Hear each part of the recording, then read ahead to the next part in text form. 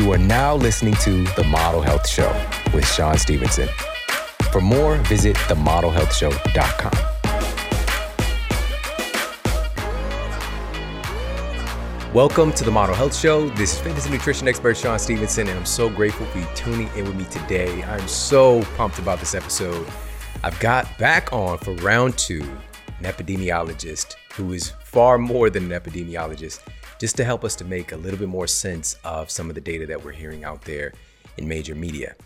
And I think this is more important than ever right now to actually have some context around some of the information that we're hearing. And at the same time, this is a time in human history where we're all experiencing things that are very, very new and very different.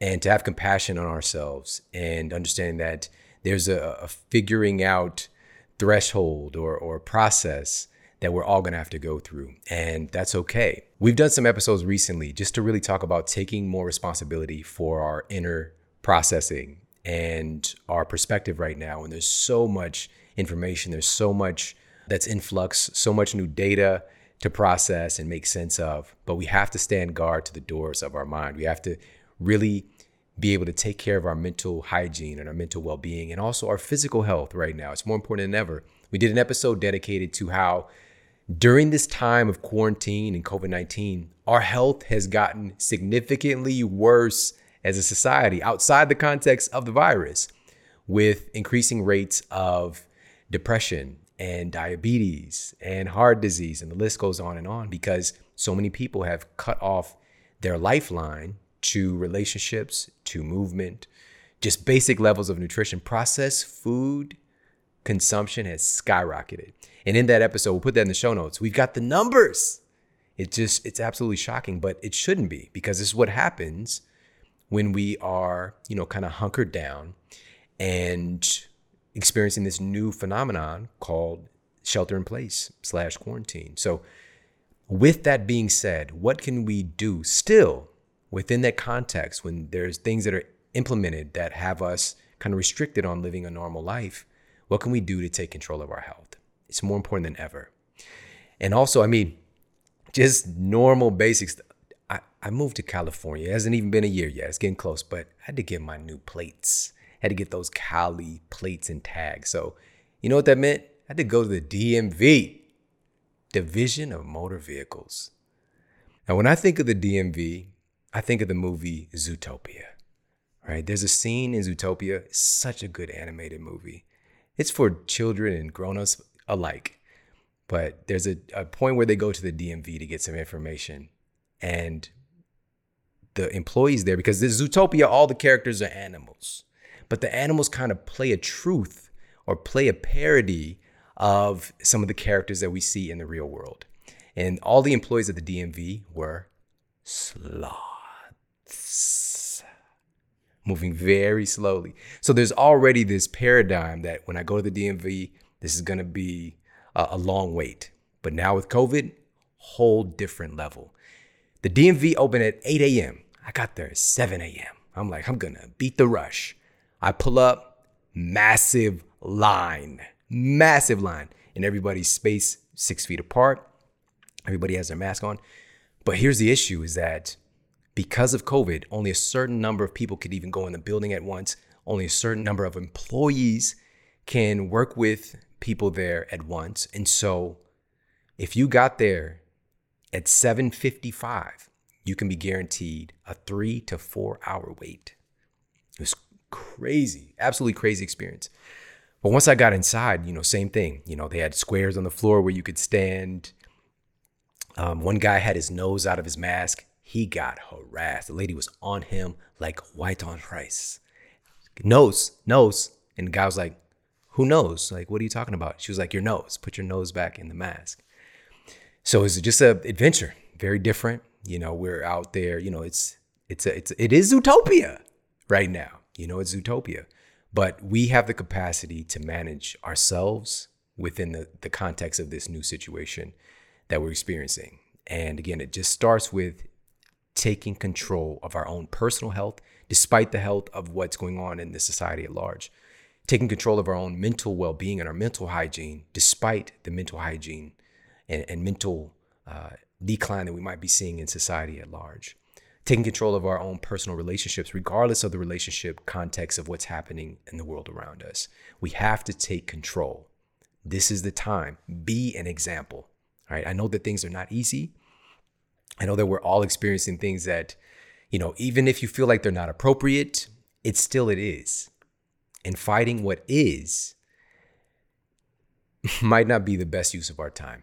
It's acknowledging what is, because once we do that, once we fully understand and we can perspective take and see the world around us, I think we can better serve.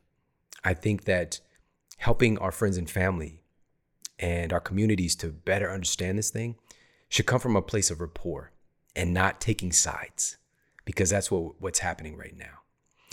And with that said, as you are well aware, our health and our nutrition and our immune system is a major player in chronic illnesses, acute illnesses, communicable diseases. This is part of the equation that has been left out, and we have to help change that. And so I want to talk about some things that you may have never heard before. I want to talk to you about something called Trametes versicolor. Trametes versicolor. It sounds like a movie studio or something, but this is actually a source of nutrition that has been utilized for thousands of years, that has a massive amount of clinical evidence to its efficacy. And a study published in the peer-reviewed biomedical journal Oncotarget found that compounds in Trametes versicolor, which is a medicinal mushroom, and the common name is turkey tail. They found that compounds in turkey tail are able to activate your natural killer cells, both directly and via interleukin 12. So having multiple avenues to stimulating the optimal function of your natural killer cells, which your natural killer cells are some of your immune system weapons that have the capacity to adapt and to change and to acquire intelligence in doing their jobs better. So basically, these are immune cells that can be trained to take out any pathogen that you're exposed to. And the reason that this is so important, why I'm sharing this with you right now, is that the FDA has fast-tracked and cleared a new drug that specifically targets your natural killer cells because they're so effective at killing COVID-19 infected cells. I'm gonna say that again. Natural killer cells have been found to be incredibly effective at killing coronavirus infected cells. Here's the thing. Your body does this already. You have natural killer cells that your body produces and makes. This is how they found this out. But what can we do? Because so many people right now are immune compromised and their bodies aren't doing this job. What are some of the things that are clinically proven to support the function of your natural killer cells? Cytotoxic T cells, your humoral immune cells, and the list goes on and on, but natural killer cells specifically. And turkey tail, AKA, this is the scientific name, is Trametes versicolor. I feel like a movie's gonna come on when I say it. So that's one. And here's the thing. I'm all about, like, how do you get these things in a way that you can enjoy? Do you like lattes? I do. Even lattes is something nice to say. But there's an incredible latte with the main ingredient, the highlighted ingredient as far as medicinal mushroom, a new golden latte with turkey tail from Four Sigmatic. All right. They've just upped their game and created this new formula highlighting turkey tail. So number one, it's delicious. Number two, you're getting access to this incredible source of nutrition that many people don't even know about. So go to foursigmatic.com/model. That's FOURSIGMATIC.com/model. You get 15% off the golden latte. And they also have another chai latte. All right. If you have chai, you know that the limit is the sky. I just made that up. These are bars. If you have chai, you know I'm that guy. I can go on and on. But they have a chai latte as well that has turkey tail. And this also has reishi. Now listen to this. A study published in the peer-reviewed journal Innate Immunity found that reishi increases natural killer cell cytotoxicity making your immune cells more effective at eliminating abnormal cell activity. These are mic drop moments right here. These are things we need to be paying attention to, but these are things that you're not going to see on the interwebs, except right here by us making this conversation go viral, all right? And getting this information into the hearts and hands of the people that we care about, but it starts with us. We need to become more educated about these things, utilize them and demonstrate what's possible. Get in, play with these things, have some fun, experience, experiment. That's what science is. It's experimentation, but not just listening to the experiment from somebody else. Do it ourselves. Let's find out firsthand, because that is truly more powerful than any study you can read, is your firsthand experience. So again, go to foursigmatic.com/model. That's FOURSIGMATIC.com/model for 15% off. And now let's get to the Apple Podcast Review of the Week. Another 5-star review titled, "Thank You for Your Service" by I Won't Stop. I appreciate the caliber of the show tremendously. Big thanks to Sean for holding space. In a world of misinformation and bad intentions, I appreciate this podcast greatly for bringing many subjects to the light so that I, along with millions, can experience the paradigm-shifting, consciousness-expanding knowledge that will lead us down the path to our higher selves, mentally and physically. This is the only podcast I can listen to with full intent and not get bored. Much love. That gives me life. Thank you so much for leaving me that review over on Apple Podcasts. And everybody, if you've yet to do so, please pop over to Apple Podcasts and leave a review for the show. It means so much. And on that note, let's get to our special guest and topic of the day. Today, by popular demand, we have round 2 with Dr. Alan Preston.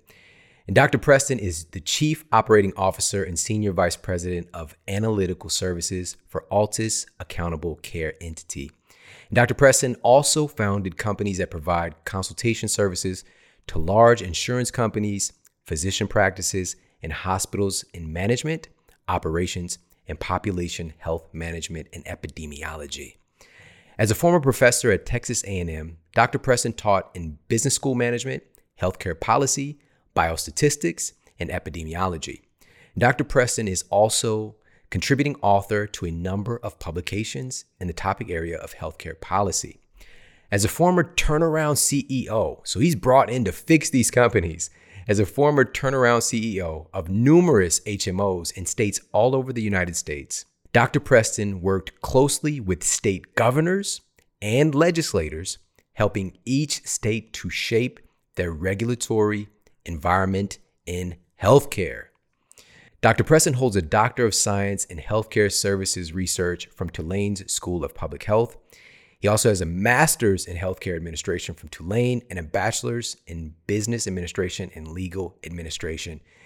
This guy knows his stuff, all right? And I'm so grateful to have access to somebody like him who has such a breadth of knowledge and is looking at things from multiple perspectives. And again, his last interview that we had on the Model Health Show was just such an overwhelming response from our listeners and viewers, and just really feeling like they got a better handle on some of the data that's out there right now. And again, more things are coming out. And so I wanted to bring him back on for round 2 to talk about our current circumstances and some of the new pieces of information that are coming in.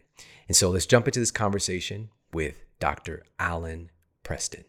Alan, it was such an eye-opening experience to have you on last time. The feedback from our viewers and our listeners, it just helped to clarify so many things that are just so confusing right now. Major media, a lot of the news that we see even online or social media, and just making some sense of some of the terms that we're hearing. And also, one of the big things people were saying is they just feel so much more empowered. They feel like they really understand better what's going on. And that's what you do. Thank you. As an epidemiologist. But now the conversation has shifted significantly. It went from, we're just looking at these death tolls on major media to now it's cases. The cases have just exploded. First thing I want to ask you is, so first of all, what are these cases? What does this mean? Are these actually, quote, new cases? Are these people who contracted the virus maybe months ago and now, it's getting counted? Can you explain a little bit about what that means? Yeah.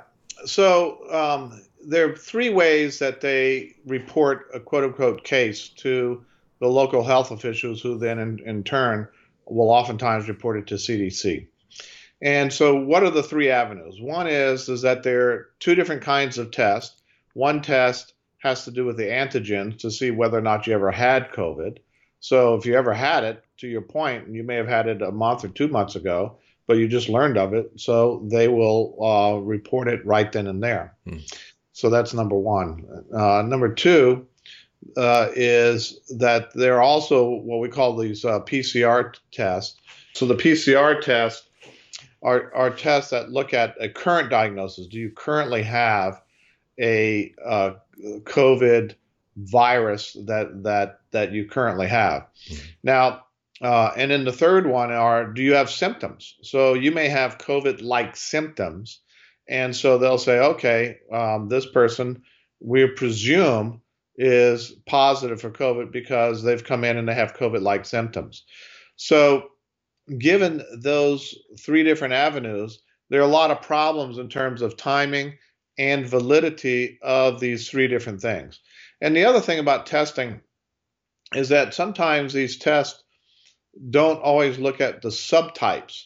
So as we know, influenza A and influenza B and H1N1, as an example, is a coronavirus. Right. In 2009, as we know, that was a pandemic as well. And so if it doesn't pick up the subtype, then the question is that are we commingling flu with COVID-19 as if they're one of the same? And I would submit to you that the answer is yes. So is it, and what percentage of those are commingled is difficult to say, because unless we were to drill into the data a little bit more, it'd be difficult to partition it out to say, look, we've overestimated the number of quote unquote tested positive COVIDs by 20% or 30% or whatever the number is. So those are the three sort of sources of test. But there's one thing that is absolutely interesting. And if you look since March 19th or 15th, when they did the shutdown, there's something else that happened around that period of time. And that is that testing began to be widespread. And as testing became widespread, what happened? We uncovered and revealed what we in the epidemiology world already know, that there are people, whatever they were reporting that were infected, we knew that it was a lot more than what they had said. So having said that, I have written an article on it, and I said it's probably somewhere between 10 to 15% times, not percent, times more of what they were saying in the what I'll call the marketplace. We call that prevalence in the epidemiological terms. Yeah. So think about this. So if you have a disease or if you have COVID, you may be undiagnosed, but it doesn't mean you don't have it just because you're undiagnosed. So once we find out through testing, then what happens? Then all of a sudden there are new cases. Well, they're not necessarily new cases. They may have been around depending upon if you had the antigen test or the PCR test. PCR test will be new, but the antigen test may have been that you may have had it for a month or two. But it's getting added to those that have tested positive, and it gets added on the day that they find out that the person has had COVID, and they may have had COVID for a month or two or three months ago. So that distorts, if you will, what's happening. And then as we test more and more and more, what happens? We find out that there are more and more people who have COVID. Yeah. Which seems to be rather normal. Yeah. Like you said, there's so much there. One of the big takeaways is, and you said this a while back, that through testing, it will reveal, generally, we're looking at possibly, just say there's 3 million confirmed cases. There's probably 10 times that much. And that's the thing that people are not really understanding. And also the commingling component. I went to the CDC site and I looked at the different methods of testing. This is why I want to have you on and have this conversation, is because this is your domain and you understand things like this without even going to the CDC and looking it up. Right. So I went and looked it up, and I was shocked to see that it was literally right there in black and white that you can administer one of these tests, and if you had a common cold, which is a coronavirus, you can come back as a positive if they're testing through this lane, and that number gets commingled with all these other cases. And it's just startling to me, like something that is so scary and so severe, and we've done all this stuff with our economy, that I think we should go above and beyond to be sure before we just start posting all these numbers. and Right. have people, just like, oh, these cases are exploding without any context. The word context is the most important word of the whole thing that you just said. Because if you take things out of context, and this is true about anything, we could say a whole bunch of things, and if you take it out of context, it's going to lose its meaning completely. And that's exactly correct. That if we don't, and the media has done a really terrible job at putting things in context. And I get it. Part of their role is, look, let's create some sensationalism. People will tune into our channels. We'll get more hits. And so that sensationalism drives them almost not to put it in context, because if it mitigates the fear, then it's like, well, maybe we don't need to tune into the news and just, at the edge of our chair to see what's happening.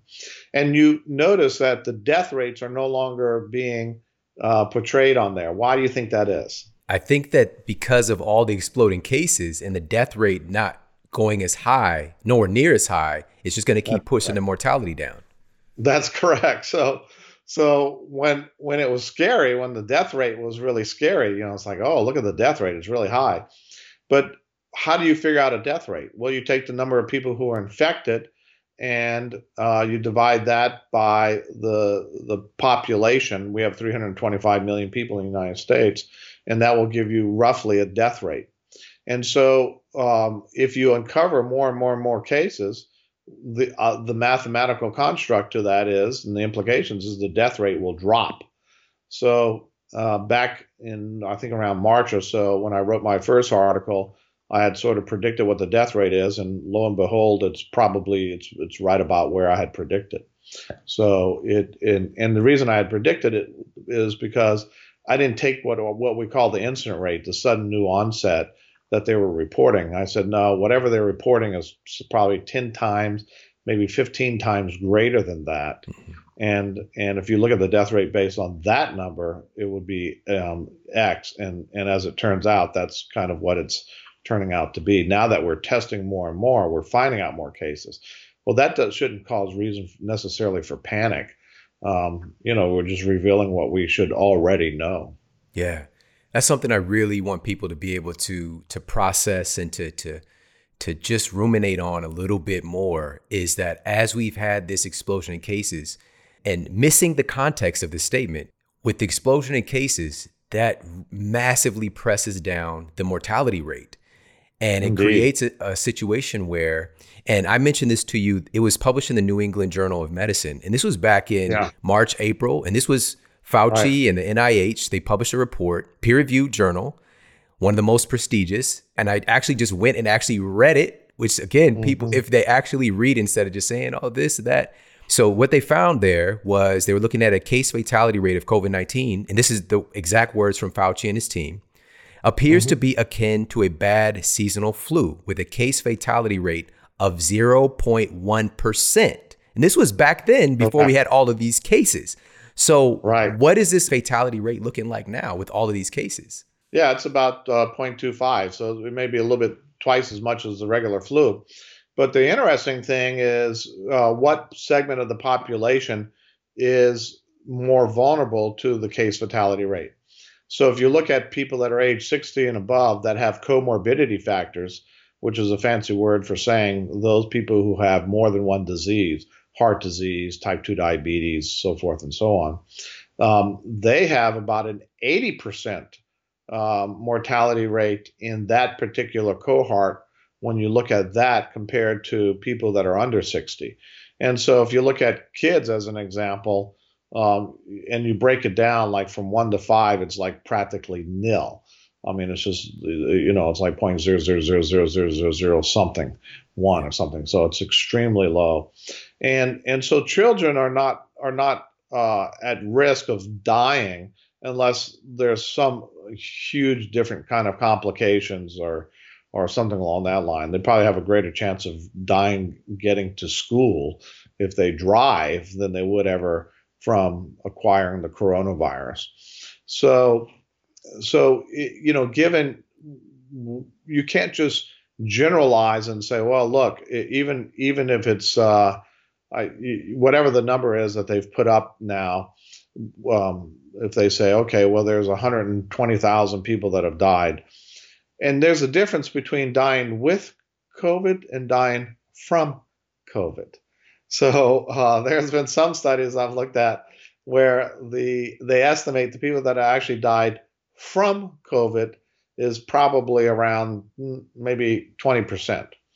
The people that have died with COVID probably would have died anyway because they had all kinds of problems with other diseases that were putting them in extremely vulnerable positions, and they probably would have died in a week, 3 weeks, a month, 2 months, whatever the case may be.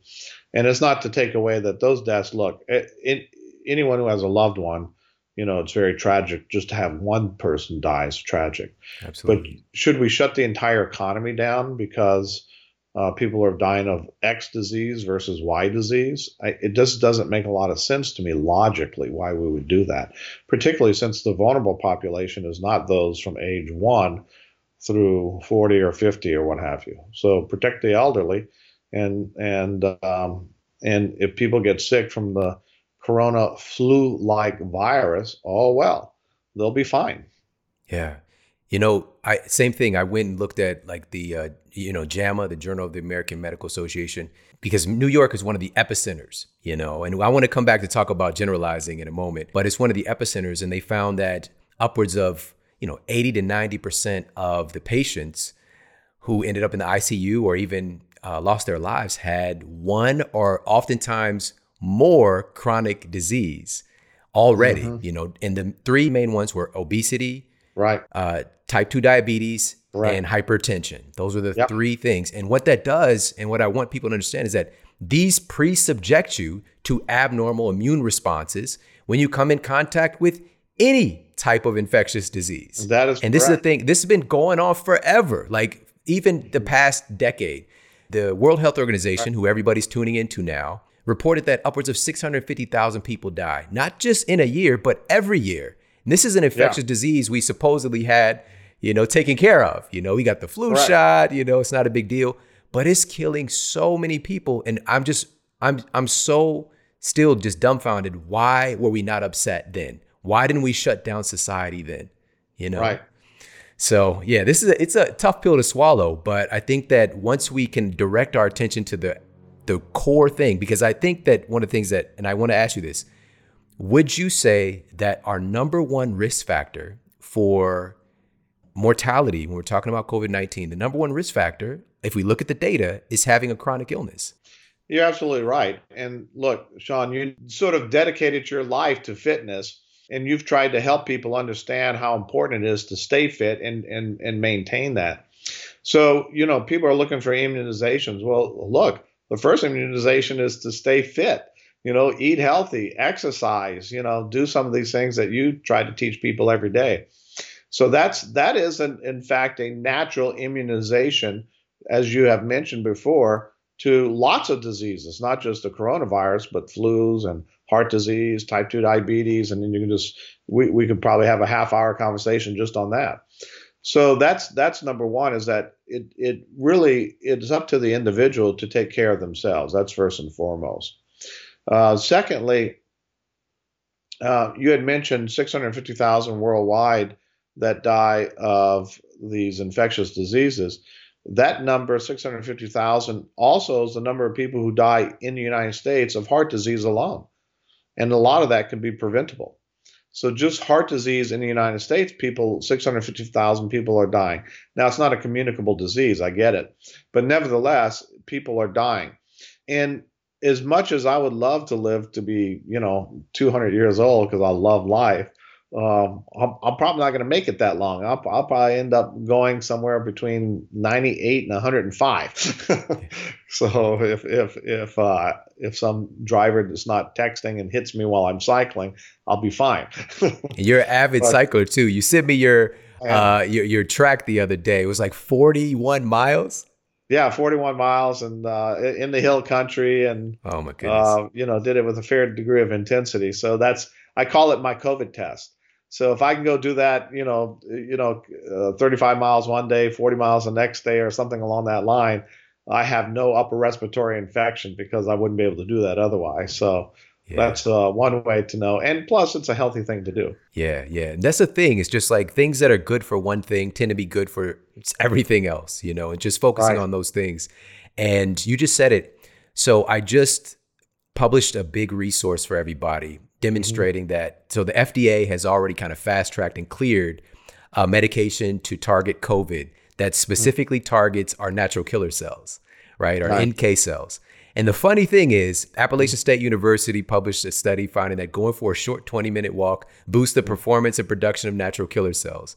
The journal Stress and Health published a study finding that folks who don't cope well with stress have abnormal performance and production of natural killer cells.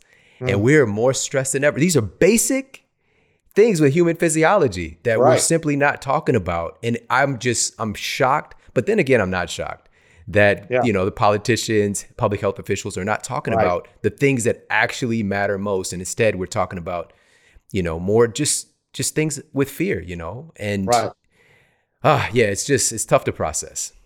It is. And then when you, and to your point, when you think about it, we have largely made 40 million people unemployed in order to save some number of people. Okay. Now, people are wearing masks and everybody's been wearing a mask. Some masks are more effective than others. Some are less effective. Nevertheless, have the cases gone down? No, it's skyrocketed. And the people that are lining up, are lining up to get their test done, are these the anti-maskers that are lined up for a mile to get their test done? No, these are people who are avidly wearing their mask.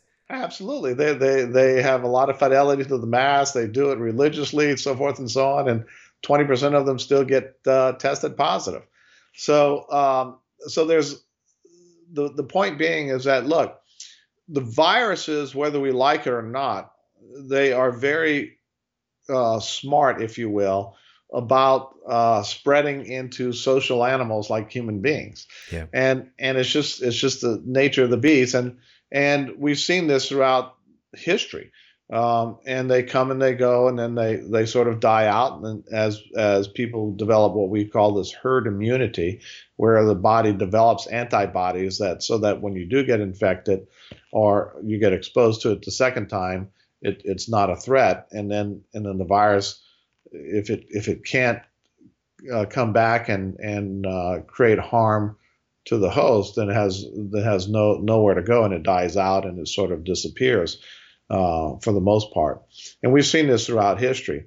So it's okay to try to protect and do some social distancing, wear masks and all that. That's all good and fine and dandy. But to shut down businesses and lay off 40 million people and scare them from going to the doctor, they have healthcare needs. So what is that pent up demand doing to those people who have certain diseases? It's not like their disease state is going to say, well, let's put our disease state on hold. Why? Well, there's the COVID out there. And until that gets situated, your heart disease should not progress anymore, nor should your type 2 diabetes. And if you have cancer, we're going to stop. That should stop progressing because of COVID. No, it's continuing. So the demand, it may have slowed down for healthcare services, but the disease states is a continuum, and it is still moving forward.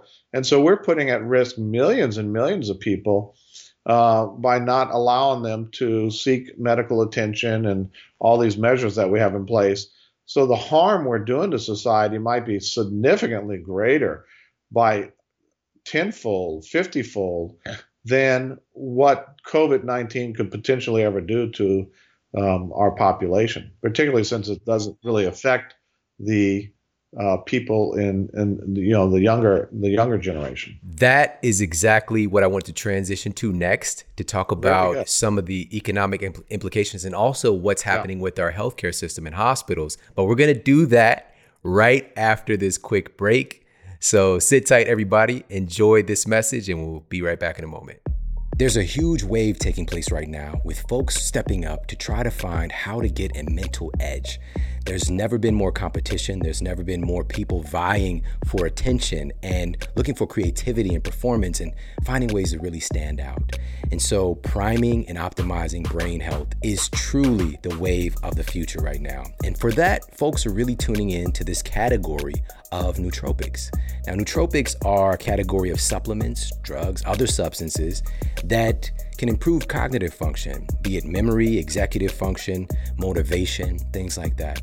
But we want to keep in mind that your brain is really operating on a system that has literally millions of years of evolution behind it. So throwing in a new smart drug that was created, last week might not be a good idea. So we want to lean into what are some of the things that have historical use that are also clinically proven to be effective for optimizing and improving the function of our brain. We're talking about mental performance.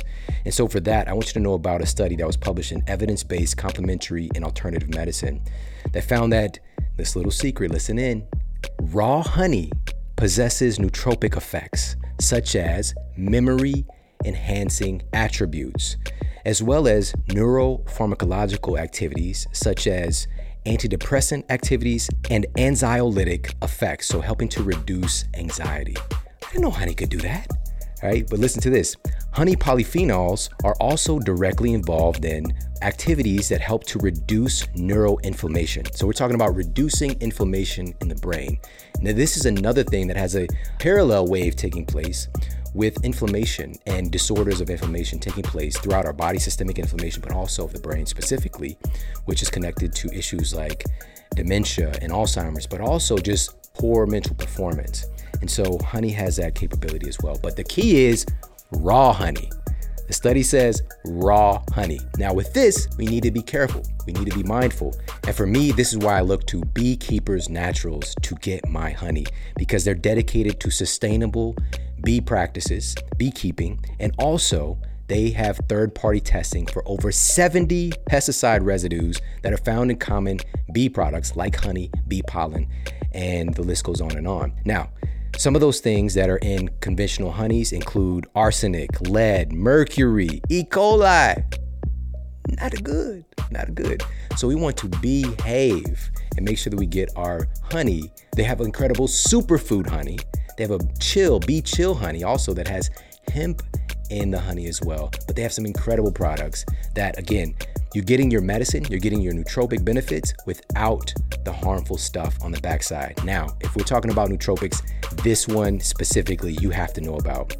There was a study published in Advanced Biomedical Research that found that royal jelly has the potential to improve spatial learning, attention, and memory. Royal jelly, that's what the queen bee eats. All right, it's exclusively the royal jelly. All right, so this is taking honey and this is supercharging it. This is taking honey and doing a Fast and Furious with it. All right, this is the Vin Diesel version. Now, royal jelly also has antimicrobial, anti-tumor, and anti-inflammatory properties as well. And royal jelly has been found to facilitate the differentiation of all types of brain cells, so helping your brain to create the cells that it needs. And to top it off, researchers in Japan recently discovered that royal jelly has the power to stimulate neurogenesis in the hippocampus. So this is the memory center of your brain, literally creating new brain cells. I'm telling you, there are not many nootropics out there that can do something like that. And the Bee Elixir product that Beekeepers Naturals has is phenomenal. It's called B.Elixir, LXR. Incredible. The basis is royal jelly, but they also have one of my all-time favorite things in there, Bacopa. Now listen to this. A randomized, double-blind, placebo-controlled human trial, gold standard of studies, published in 2016, found that after just 6 weeks of use, Bacopa significantly improved speed of visual information processing, learning rate, memory consolidation, and even decreased anxiety in study participants. Try the Bee Elixir. All right. If you want to boost your cognitive performance, it's something for you to, kick off your day to get focused. If you're about to go into a meeting or a performance or study, or you just want to improve the function of your brain, reduce inflammation, get your brain healthier, try the Bee Elixir. All right. Go to beekeepersnaturals.com/model. You get 15% off everything they carry. Again, I'm a huge fan of the superfood honey. Love the bee pollen. Bee Elixir. Get game changer. All right. That's Beekeepers Naturals. So that's BeeKeepers naturals.com/model for 15% off. And now back to the show. All right, we're back and we're talking with Dr. Alan Preston, and just blowing my mind again. I'm so grateful to be able to do this round two. And before the break, we were talking about some of the implications with our healthcare system, with hospitals, and just the economic implications. Right now, we're looking at 40 million people being out of work, and many million more who are only working in a slightly significant capacity. We'll just say that. And the thing that I don't think people realize is that when things are, quote, all clear to open back up, people are not going to be coming out in droves. There's going to be a huge lag before businesses can even attempt to get back to normal. And when we have this state, it's not that we just see a massive spike in suicide when folks are unemployed.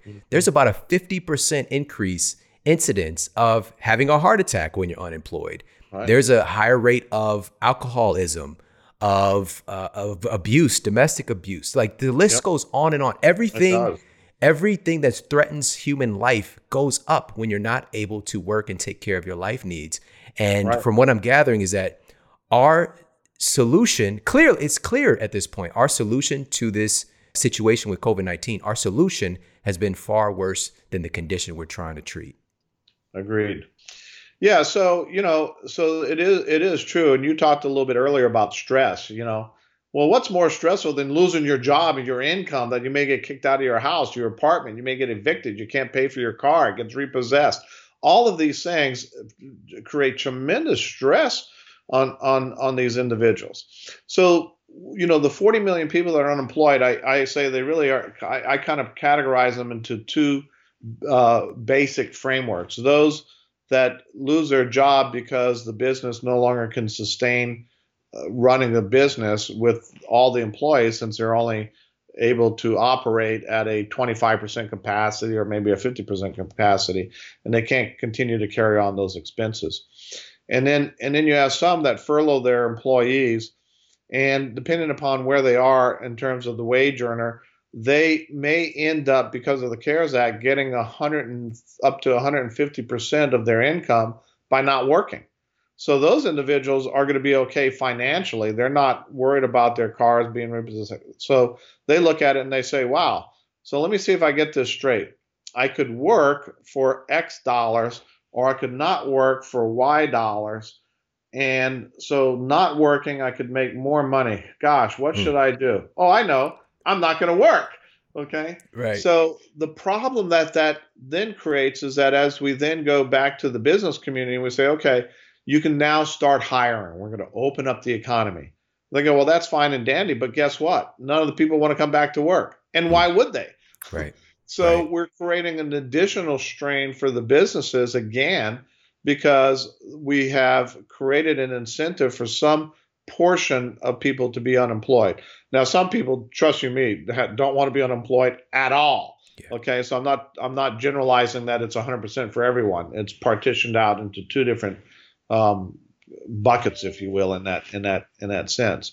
So when you think about it and you look at it, if you're a small restaurant, we talked about going out to dinner. If you're a small restaurant, you're going to have a hard time finding servers, to finding cooks, to finding people that bust the tables and things of that nature. So even if you could operate at 100% capacity, you may not have the employees to be able to open it up at 100%. So it has the economic supply chain, it trickles into these businesses, and that's something I think that politicians and bureaucrats have no clue how a business operates when it comes to hiring and attracting employees to make that business, a meaningful, financially viable organization.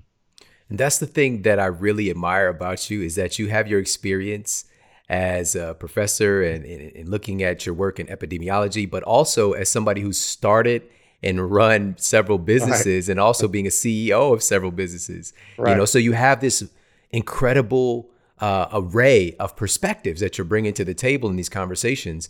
And this is why it's so important. We've got hundreds of thousands of listeners, for this to trickle down and reach more people to get educated in a more complete fashion. And one of the things that you mentioned earlier is that, especially when the shutdown happened, so many folks, it's not like their diseases just stopped. Diabetes, heart disease, cancers. They were forced to stay home and to save beds for COVID patients. Today, now we have all these reports, and you see it on the news without context, saying that hospitals are now overrun, the ICUs are full. But then I actually go to the official reports and I look at what the hospitals' populations are, and it's actually small percentage of COVID patients. Can you talk about what's going on there? Why that is? Yeah, you bring up a very good point. So part of it has to do what I call measurement periods, right? So if we looked at the number of ICU beds or the number of occupied bed days, medical surge bed days prior to COVID, let's go back November of 2019. It would be somewhere around here, okay? So whatever that is, let's say it's X, okay? And then COVID comes along, and so we said, oh, we don't want to overwhelm the hospital system. So what we're going to do is we're going to shut down the hospital system's elective surgeries and elective procedures. So the number of beds as a result of elective procedures went from here to here. Okay? So lower. It went lower. So not only did we not overwhelm the hospital systems, you may recall when Governor Cuomo was saying, oh, we need more and more ventilators and so forth and so on. And the administration provided them. They had more ventilators than they could ever use. The Javits Center was opened up to a temporary hospital facility. They brought in the Navy hospital ship Hope to help alleviate to the extent that there would be some overwhelm in the hospitals. Well, we never overwhelmed the hospital systems. We have over 6,000 hospitals throughout the United States. None of them were, well, I'm not going to say none of them. Some of them were indeed overwhelmed. But when a hospital system is overwhelmed, whether COVID or not COVID, what do? They transfer patients to other institutions that have a capacity. So it kind of works itself out for the most part. And to the extent it had been overwhelmed, like New York as an example, we'd have seen patients in the Javits Center and the Hope, and we really didn't see any patients largely in that. So then they measured it then from the low period, and they said, okay, now we're going to measure again in July. And look what happened. We opened up the economies in some states faster, some states slower. And all of a sudden, this pent-up demand, we had more procedures done and more beds were filled and more ICU beds were filled and so forth and so on. So they said, look at this. This is a spike. A spike from where? You're not looking at it from November to July. You're looking at it from March or April to July. So you have to take into consideration it went from here to here, then back up to here. We should be measuring it from here to here and say, no big deal. It seems like that's roughly where we would anticipate and we would expect the number of ICU beds to have an occupancy of 80 to 95% in any given year overall. So this is not an uncommon situation in the hospital industry at all. Nobody is surprised by a 95% occupancy of ICU beds. And most hospitals would, they're not interested in having empty beds, right? It's hard to operate a healthcare facility that has a lot of fixed costs if you're running a 50% occupancy rate. So they avail themselves to the doctors and the patients at large, and to the extent that different procedures need to be performed, then they avail themselves. They perform those procedures. Some of those require an overnight stay, some 2 or 3 days, but this is a common thing. So they don't overbuild to the point where they only have a 30% occupancy rate. They build enough hospitals, so knowing that if they end up building the hospital, that there'll be enough demand given the incidence and prevalence rates of diseases, and I can go through a whole bunch of them. So this is a normal thing. Now, if you're not in the healthcare business and you hear it and they say, oh, it was from here and now it's here, again, without the context, that's such an important word. Yeah. You're going to be like, oh my gosh, this is horrific. What's going on? The sky is falling. No, not really. That's so deep. They're making it a causality through media that the hospitals Right. are overrun because of COVID, when in reality, this is normal. This is normal Right. state of affairs with the capacity of hospitals. But most importantly, you would expect it to be a little bit higher because of all the You people who got pushed off. But now they're giving all of this undue credit to COVID instead of saying, okay, we have these hospitals that are, filled or close to capacity because of all these other issues. And we have 5% COVID patients as well. But they're not doing that. That's correct. And to that point, we look at it in the world of statistics, we look at the statistics called the observed over the expected. And that tells us a little bit about the burden of disease, okay? And the problem is that when you look at the expected, when we do models and we look at the expected, we look at it based on past data. We say, okay, well, based on past data, the expected. But every once in a while, and like depending upon the industry when you do this, and we're talking about healthcare right now, but if I move to another industry, like as an example, let's talk about retail. The expected sales in December are going to be radically different than the expected sales in August. Would you agree? Absolutely. In a retail setting? Yeah, because in December, they're going to go up rather dramatically. So we wouldn't say that the expected sales are going to be in December going to be the same for August, because we're seeing June, July, August, September, October to be kind of flat, and therefore we're gonna project that to be in December about the same. No, we know that the expected sales are going to go up in December. I mean, anyone with half a brain would know this. Now, if you have a pent-up demand of healthcare services and people have not been able to get to the doctor, but again, the disease is not going away, and it starts manifesting itself and you feel the symptoms of these underlying diseases, guess what? The demand for those services, since you couldn't go for 2 or 3 or 4 months, is going to go up. So the expected should go up. Anyone with half a brain would have figured out, oh, the expected, we can anticipate that there's going to be an expectation of a higher demand of underlying diseases that have nothing to do with COVID. No kidding, Sherlock. I mean, you don't need to be a rocket scientist to kind of figure this out. But the media, again, looks at this and they go, oh, look at this. There's a spike. Well, so in December, there's a spike in sales. What does that mean?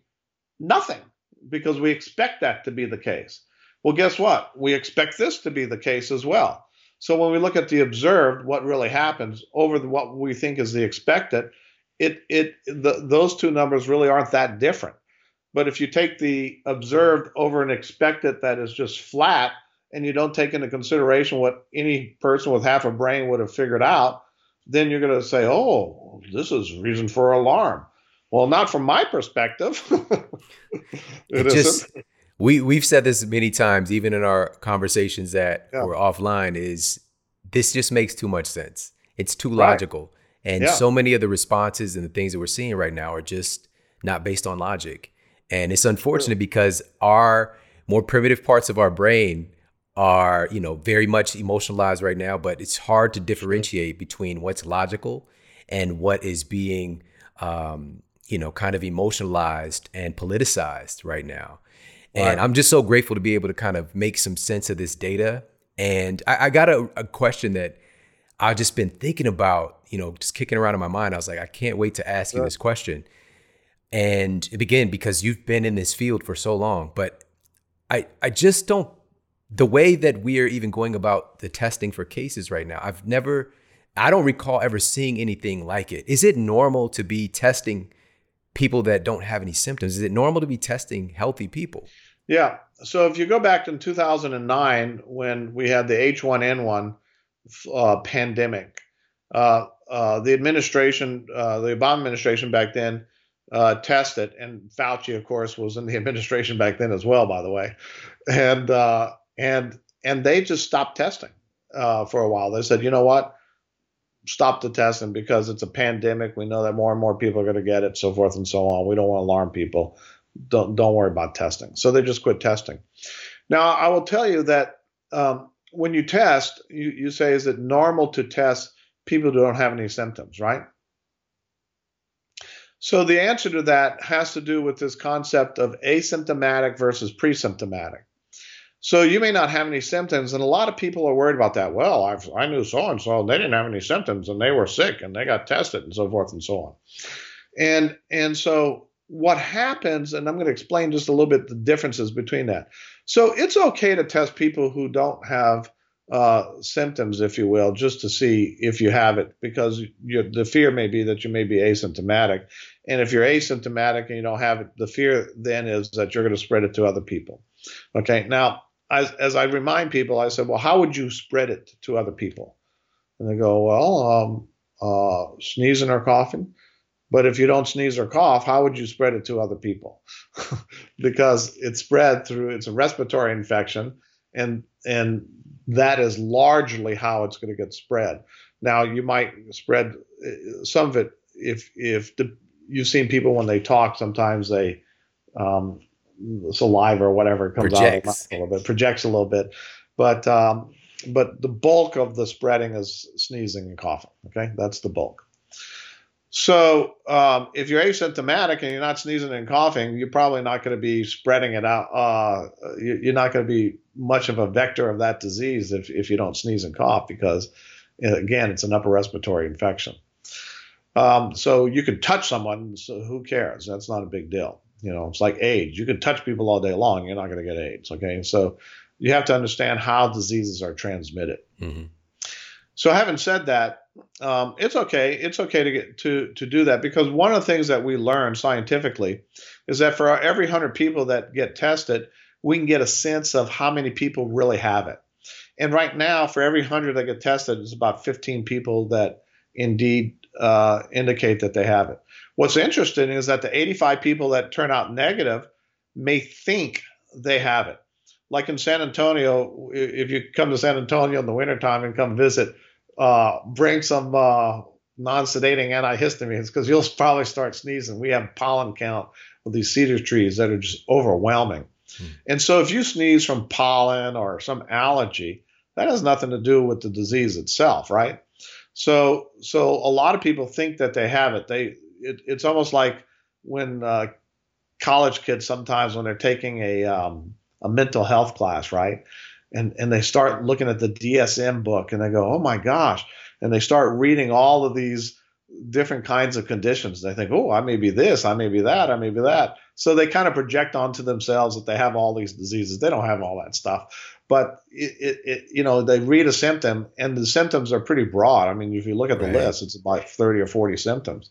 Well, throughout the day, Sean, were you tired this week? Well, yes, I was. Well, you might have the symptom of COVID. So you could find some symptom that's going to make you fearful that you have COVID.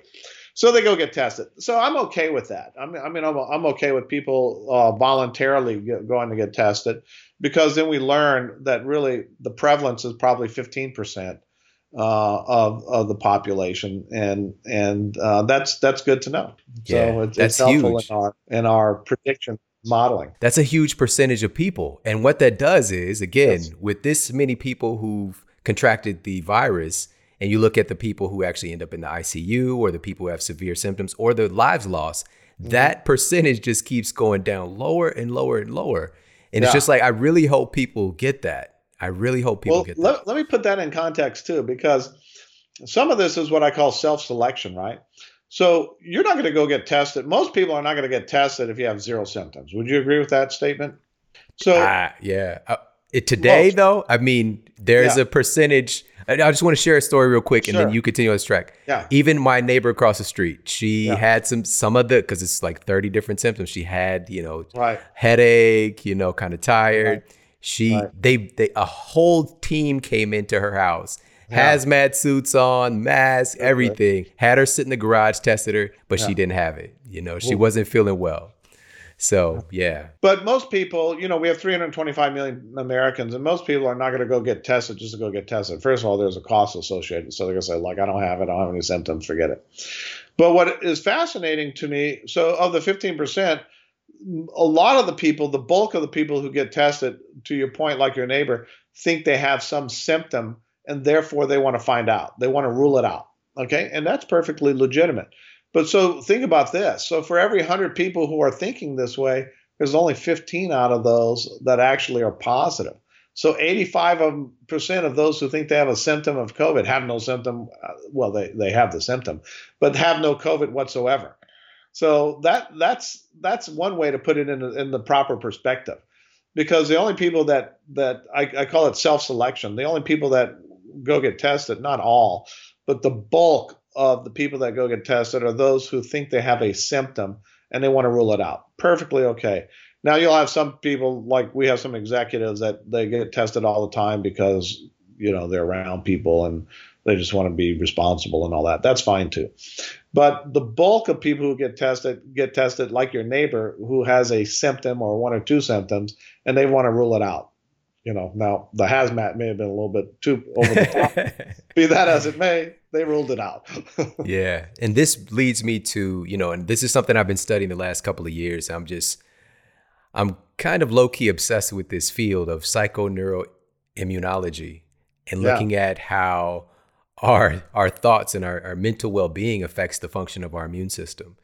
And just seeing the fact, like, we got clinical evidence showing how, first of all, I think it's important for us to understand that every thought or every feeling that we have has correlating chemistry. Like, these are real things. These are real, even if I just sat here and thought about something that, just really, a traumatic experience in my life, my chemistry in my body starts to change. Hormones start getting produced, neurotransmitters. It changes your body's chemistry. And with so many people being in fear, and again, like, this is a scary situation for not just the virus, but the implications with our family structures, our social structures, our economic structures, so many things.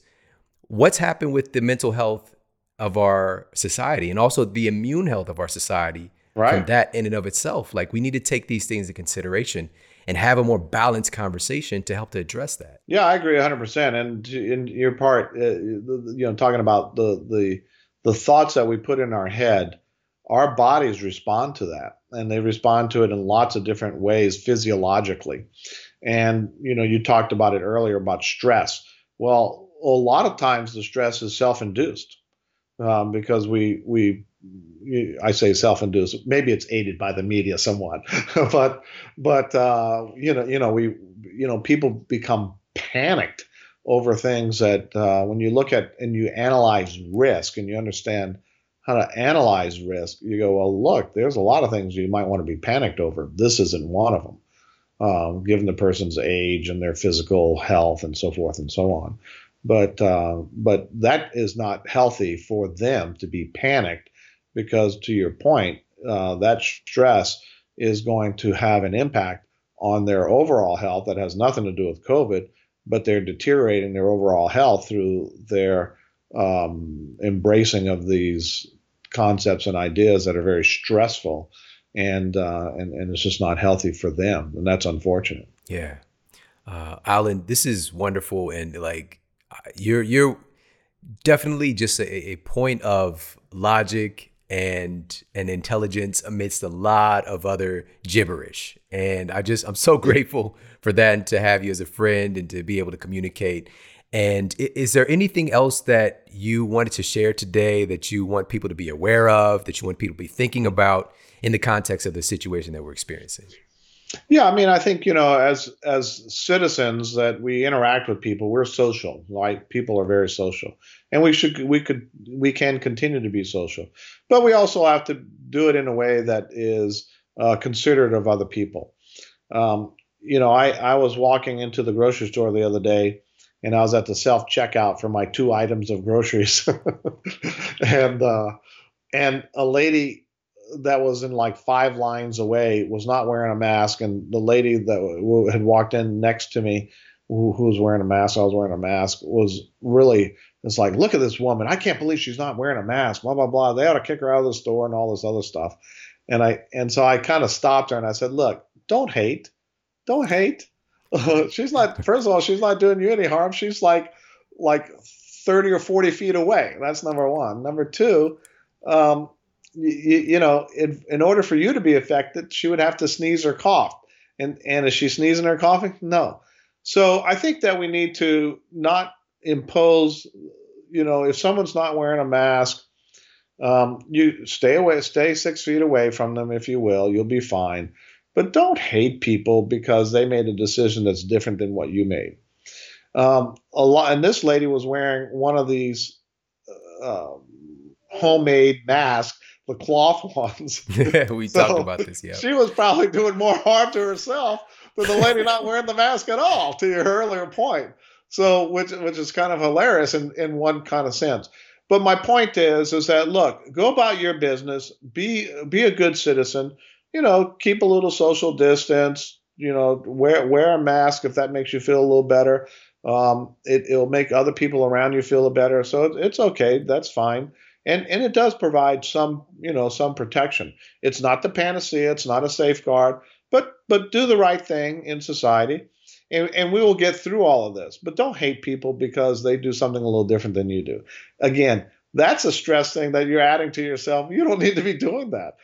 Just look at them and just acknowledge them and what have you. And, just be happy that they're out and about like you are. They're just trying to conduct their lives the way they see it. You see it differently. That's okay. Awesome. Thank you for bringing back a point of humanity right now. I definitely think we could use much more of that. And in closing, I've got one more question for you. Sure. What is the model or example that you are here to set and setting for other people with how you live your life personally? Yeah. So I'm pretty religious about on the weekends. I work in Houston. I live in San Antonio, so I'm back and forth. So when I'm in Houston, I try to work out, a good 2 or 3 days a week. I go to the gym. And I kind of just do weights, actually. Then I save my aerobic for the weekend. So tomorrow and Sunday, I'll probably do somewhere between 60 to 80 miles. 30 miles one day, 30, 35 miles the next day kind of thing. And I do it at a fair level of intensity. And I do that, and quite honestly, it's a very selfish thing. I do it for me, just for me. And it's very therapeutic too, because it gives me an opportunity to think. It clears my mind. I sweat out everything, whatever stupid stuff I may have eaten the week before. It's gone, and I just feel so much better. And if I have any stress after that bicycle ride, no stress whatsoever. So I think that you have to just incorporate that into your lifestyle. You can't just say, "Oh, I'm too busy. I'm this. I'm that." Just get up and do it, kind of thing, and you'll be fine. So that's kind of what I do, and my all my friends who know me know that I cycle. I'm very passionate about it. One year I rode my bike from Canada to Mexico. So are you serious? Yeah. So wow. So I'm a very passionate cyclist, and I do it. I enjoy the sport, but while I'm doing it, it's also tremendous exercise. So it's a great way to incorporate healthy lifestyle. I don't do drugs. I don't do anything that's stupid like that. Because why would I do that? That just doesn't make sense. And then I try to remain positive. I'm very positive. And I think that if you do that, people who know me know that I'm constantly smiling and cracking jokes and having a good time and enjoying life. And when you do that, I think you'll live longer. You certainly will be a lot happier as you're living your life, as I am. So that's awesome. What I try to do. Dr. Preston, that's a great way to end this. Thank you so much for your brilliance. Thank you for spending your time and sharing your wisdom with all of us today. Likewise, and I'm proud to be on your show, and thank you also very much. And I appreciate all the work that you're doing to educate people on this and numerous subjects that you do. So thank you. I'm glad that you do it. Awesome. I received that. Thank you so much. Everybody, thank you so much for tuning into the show today. I hope you got a lot of value out of this. This is an important conversation to have. And I love the way that Dr. Preston ended this in talking about the importance of doing something for yourself right now. He said that his activity that he loves, it's something that's a little selfish, but it helps him to show up better for everything and everybody else in his life. So what are you doing for you right now? This is a time when you definitely need a little bit more self-love, a little bit more self-care, and also not just physically, but also taking care of your mental well-being as well, and paying attention to and standing guard to the doors of your mind and what you're allowing in. Hold up, the party isn't over yet. We've got an epic brand new video for you featuring over 50 peer-reviewed studies on the effectiveness of mask in medicine. It's the science and history of mask in medicine And you can get access to it right now at themodelhealthshow.com/maskfacts. This video has already exploded all over the internet, and I wanted to let you guys know ASAP. I didn't even want to wait another week to let you know that you can get access to it. It's a powerful educational video and something that we all need access to right now, just to expand the conversation, to up-level the conversation, and to look at the real data that's out there so we can all make intelligent, comprehensive assessments of what's best for ourselves, our families, and our communities. We need this information right now, and it's up to us to get educated and to get this information out there. So pop over to themodelhealthshow.com/maskfacts. Get access to the video now, as well as all the studies right there on the page as well. Check it out, themodelhealthshow.com/maskfacts. And now back to the show. I'm grateful again for you spending your time with me today. And please, if you got a lot of value out of this, make sure to share this out with your friends and family. And let's help to, again, up-level the conversation, add in new pieces, add in new dimensions, and really help to provide some context in all of the data that we're hearing out there today. It's more important than ever. I appreciate you immensely for tuning into the show. Take care, have an amazing day, and I'll talk with you soon. And for more after the show, make sure to head over to themodelhealthshow.com. That's where you can find all of the show notes. You can find transcriptions, videos for each episode. And if you got a comment, you can leave me a comment there as well. And please make sure to head over to iTunes and leave us a rating to let everybody know that the show is awesome. And I appreciate that so much. And take care. I promise to keep giving you more powerful, empowering, great content to help you transform your life. Thanks for tuning in.